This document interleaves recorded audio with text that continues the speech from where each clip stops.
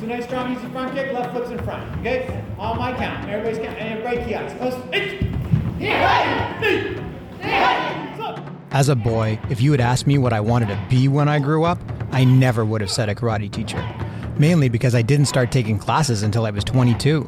That seems like such a long time ago now.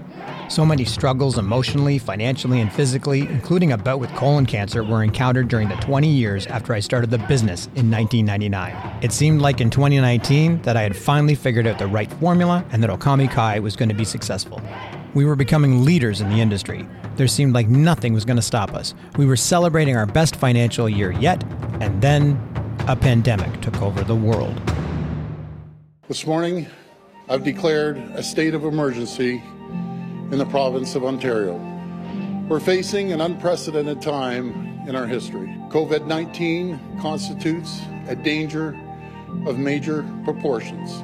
The following establishments are closed effective immediately. All facilities providing indoor recreational programs. All facilities providing indoor recreational programs. All facilities providing indoor recreational programs. Martial arts, which had become such a crucial part of my life, was being considered to be non-essential. What's more, my livelihood was being threatened, and as I had spent over 20 years building up that livelihood, I didn't have a plan B. I needed to look for the thing that I was missing that was going to keep me fighting. We got something going here on Wednesdays. Scott Campsell joins me now from Okami Kai. Morning, Dan. Good morning. And you'll be a regular here on Wednesdays with us. Lucky you. Yeah. we kind of kicked this idea around for a while here at the radio station, and it really didn't get the full traction we were hoping for. And then you came back and mentioned something like a Wellness Wednesday. And I went, well, as a matter of fact, we talked about this. And you said, well, I've got a group of people I think it'd be great if we could slot them in and talk about not just the physical well-being, but emotional, spiritual well-being as well. It was a weekly segment on our local radio station, and I loved it. Could this be the plan B I needed? If it was, I was going to need some education. I was going to have to go back to school, and that meant getting the support and approval from my wife, Jennifer. You and I were totally convinced that we weren't going to be able to navigate the business through the pandemic. Both you and I considered changing careers entirely. And I think going to college has allowed you the mental opportunity to refocus and not have to be sucked into 100% business all the time. I also think it's shown you how multi-talented you are in that you've got a whole other skill set that even you didn't know about now. And I think it's impressive. I took the plunge. I jumped through the necessary hoops that included looking for a high school transcript from 1989 and enrolled at Seneca College. You've stuck it through those difficulties, through those frustrations, and you've come out the other side of a pandemic having successfully negotiated a business and having completed a college degree and maintained your integrity personally and as a father and as a husband and as a stepfather. And I'm really, really proud of you. Maintaining my integrity as a father. It's an interesting thing when you're going to school Monday to Friday and taking your kid back on weekends to his own college where he's studying recreational therapy.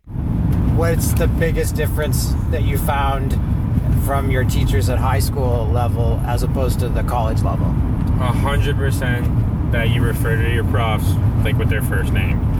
That was like the big, like, kind of like made me almost uncomfortable because I've been used to like saying Miss and Mr. And then it was like they just referred to themselves as their first name.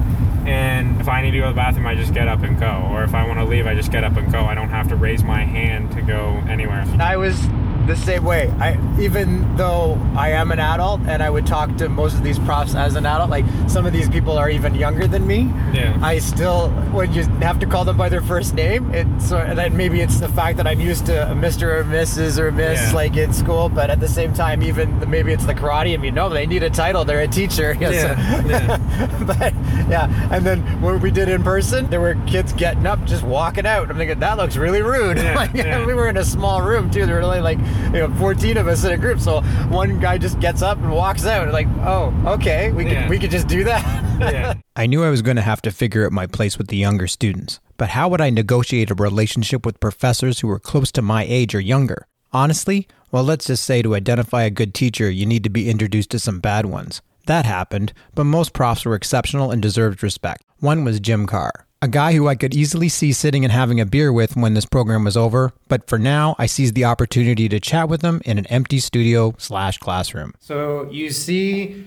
a screen full of young students all online, and then you see a bald 50-year-old guy. What's your first thought? Well, okay, I know the answer you're expecting. The answer you're expecting is like, oh my God, what the hell is this guy doing? And all that stuff. But I've had many older students. And so my first response was, wow, okay, so I'm going to keep an eye on him, because he could go one way and find the group of younger kids learning at a different speed than he's prepared to learn really, really upsetting. And I've had older students that just get really frustrated really easily with the group and just the maturity of things. Older students want to take things seriously because their time is worth something. You know that because you've reached an age. The younger students haven't reached that age yet. They don't understand that time is worth something. But you know what? Since the moment I met you and talked to you and just had a couple of conversations with you, I was not concerned about it at all. So what's it like having a dad going back to college?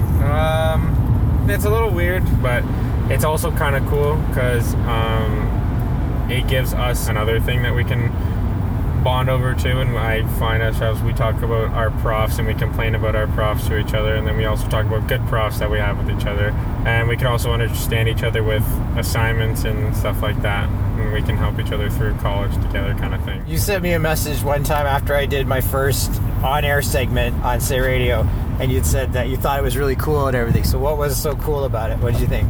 I don't know. You don't hear a lot about parents going back to school, and you mostly hear about like I wish I could go back to school, or it's the like, oh, I'm gonna go back to school eventually. And so it was kind of cool that you've actually taken that step instead of just sitting there and playing the victim card and just saying that you wish you would have gone, you wish all that, instead of actually taking the step forward and actually doing it.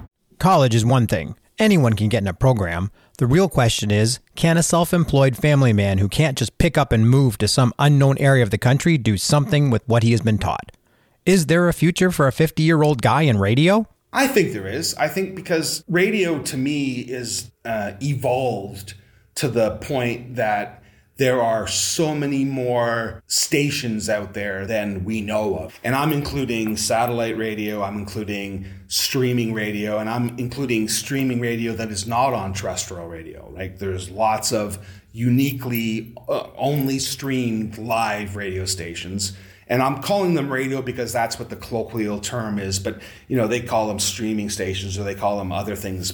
So radio really has nothing to do with it. But the amount of programming and availability for working with your skills is so much more than it ever has been. We used to talk 10, 15 years ago that there was careers outside of radio in corporations where they had media departments. Well, now there's jobs in media departments in corporations, but there's also jobs for Tom, Dick, and Harry, your neighbor, who have their own basement brewery, who have 2,000 regular subscribers that listen to the entire 30-minute podcast where they, do suds and buckets and whatever their podcast is. That wasn't around 10 years ago, 15 years ago, 20 years ago. That wasn't around. We had 238 stations, and that's how many radio stations we had. Now, there's so many more. So where does this go from here? Well, the business is bouncing back. It's been 2 years of navigating through a pandemic, and although I'm no longer doing a weekly radio segment, I'm now doing a podcast with my wife. It features people in Uxbridge, which helps put us in the forefront of the community and makes us stand out even more. Uxbridge, Ontario, Canada, the trail capital of Canada and home to both large corporations, small family businesses, and various sports and social clubs. We have artists, musicians, actors, and dancers coming out the yin-yang. The yin-yang? We actually have a Quaker heritage. I'm not quite sure Quakers would use the term yin-yang. Quakers? Hey, we should cover that in an episode. This program covers off so many different areas that cover off more things than just commercial radio. The program that I've worked so hard to create anyway creates a strong graduate that is capable of working in commercial radio, but is also capable in doing promotion stuff in sales, stuff in presentations, because all the skills that you get in this program cover off all those other areas. And so I don't have any worries about you at all, other than the fact that it would be hard if you had to drop the radio stuff and just focus on your other world, then you might not be able to pick it back up again. But I think there's elements of it. I love the idea that you guys do the podcast, and I love the fact that you take these skills that you're still learning and you approach them and, like Photoshop and posters. You look at everything that was given in the program and you're happy with it all because you can see where it goes and you see where it's needed. It looks like my solution to fighting through a pandemic has paid off. While other 50-year-olds go through a midlife crisis involving sports cars and younger women, mine involved college. I don't think you're going through a midlife crisis. I think that we've gone through a 2-year pandemic. And here we are now, 2 years later. We've managed to get through it. It hasn't been easy, but you going back to school has, I think, allowed you to focus your energies into something other than what you perceived as a failing business or as an inauthentic business. And I think in your heart of hearts, you know that that's not true, but it was really hard to see that. And so I think that there were times where you wanted to quit, and you know that I would have supported you regardless of whether you stayed in it or whether you didn't. But I think as well as I think I know you, being able to come out of it at the end and having navigated through a pandemic with your business, with your family, and now with a radio broadcasting college diploma, you are an incredible human being. And I think that the stress and the aggravation and all of the time has been absolutely worth it. And I'm really, really excited about your graduation. Although a pandemic was something totally unique, this is not the last obstacle that life is going to throw at me or my business. I know that. But I'm going to keep on fighting, because that's what fighters do.